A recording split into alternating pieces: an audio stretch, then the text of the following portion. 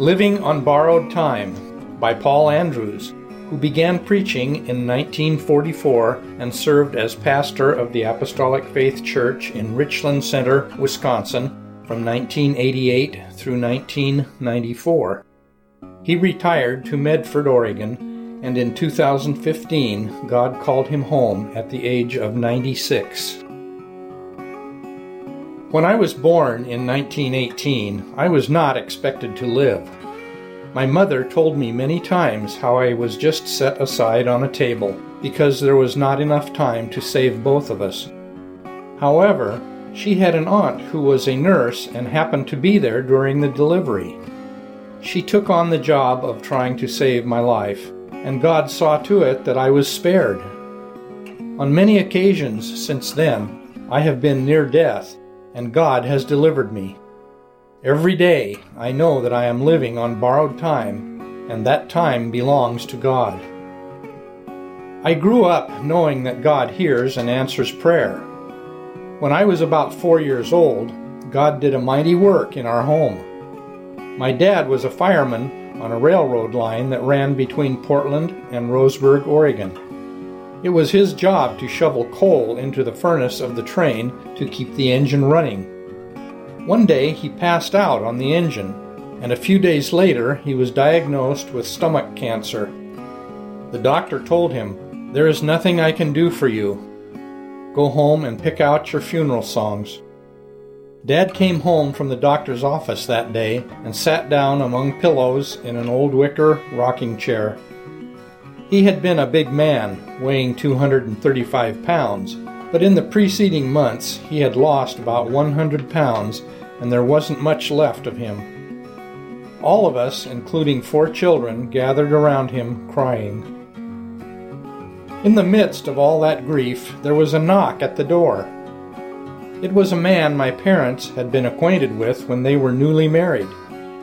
He said the Lord had directed him to visit us, and he had brought a few people with him.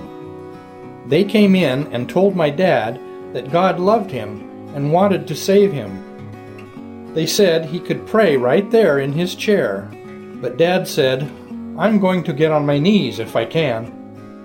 He got down to pray, and after just a few minutes, he tapped the man on the shoulder and said, "Get up, brother. Whatever it is, I've got it." Then they read James 5 and prayed again, and God healed my dad. On many occasions after that, I heard him say that if those people had visited a week earlier, he would not have had time for them. Dad lived almost 30 years more and spent those years serving the Lord.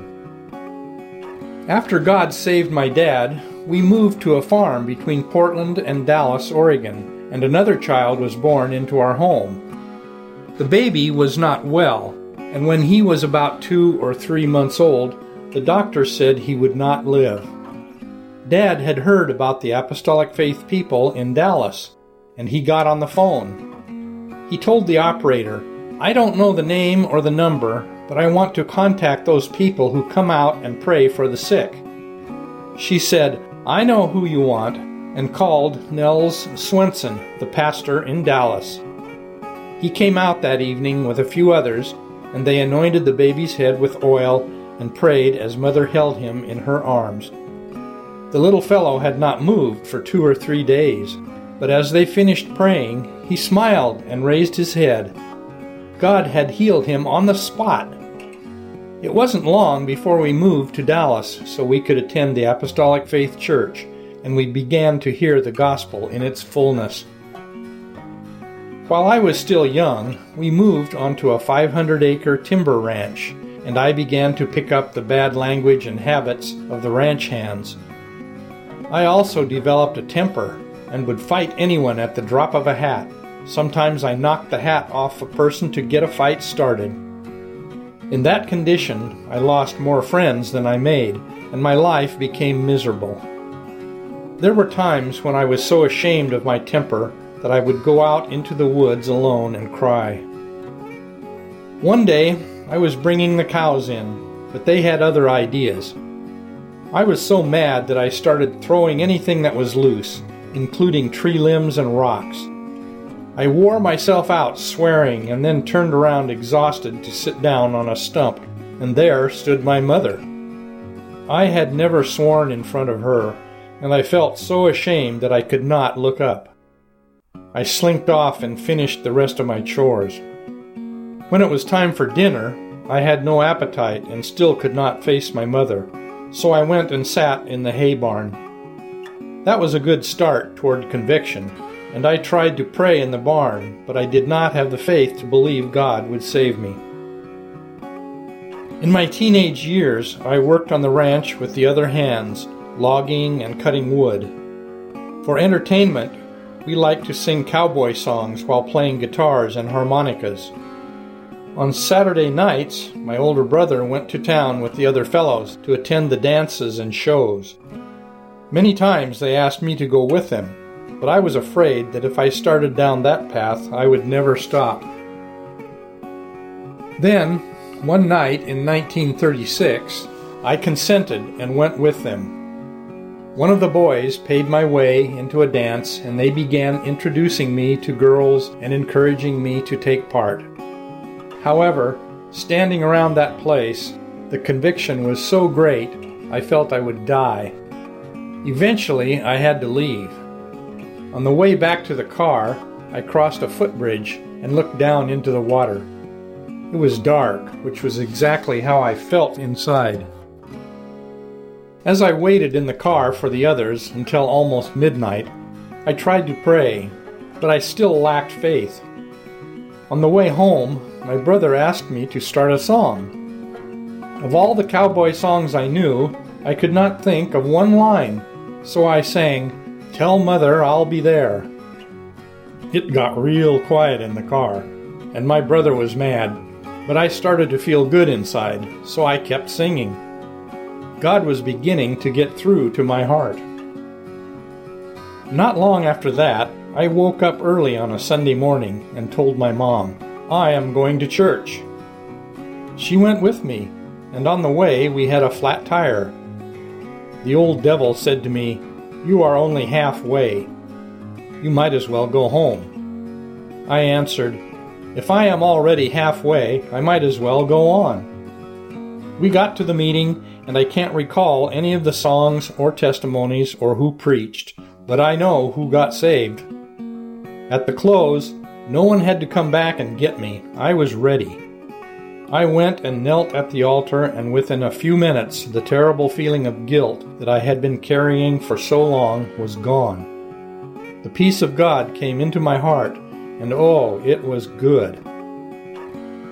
The next day at work, the usual things went wrong, but I had God in my heart, so the foul language and bad temper were gone. In the following weeks, the fellows came around a few times asking if I wanted to go with them on Saturday nights, but I told them I had better things to do. I began going to church, and soon God sanctified me. Then, during special meetings in Dallas, He baptized me with the Holy Spirit, and it was wonderful. A short time later, I went to work in a logging camp. Right away, one of the young men told me, "This is no place for religion. You had better leave yours behind." I did not heed his advice. God went with me, and He spared my life many times. On one occasion, I released a load of logs from my truck and immediately realized I was standing on the wrong side of the load. I was hemmed in with no place to run except out in front of the logs. They were about to come tumbling off the truck onto a stretch of logs that would get them rolling downhill toward a pond. As they broke loose, I took off running down that log path and dove into the water. At the other side of the pond, the man who had told me to leave my religion behind gave me a hand up. As he did, he said, "You better stick with that religion. One of those logs flew right over your shoulder." Another incident took place when I was waiting for my truck to be loaded. Something went wrong with the rigging while a log was suspended 30 or 40 feet in the air. The log began to slip, and it hit a tree, making an awful clatter. The machine operator tried to regain control, but could not hold the log. It fell, landing on a stump, and then rolled right at me. When it was 8 or 10 feet away, it became clear that I was going to see the Lord. I had heard that a man's sins will pass before his eyes at a time like that, but not one thing came up. I was ready. The log hit an iron loading bunk, which in turn knocked me in the chest. I shot like a bullet to about 50 feet away and landed in a ditch. The log came down over top of me, just touching but not pressing my body. I wiggled out from under it in time to hear the machine operator tell the foreman he had just killed a man. Then he pointed at me and said, "That's him." My only injury was a broken rib. God had spared me again. My life is in God's hands, and when He says it is enough, it will be enough. Until then, I am ready to go wherever He calls me. I love the gospel and could go on and on telling of God's goodness.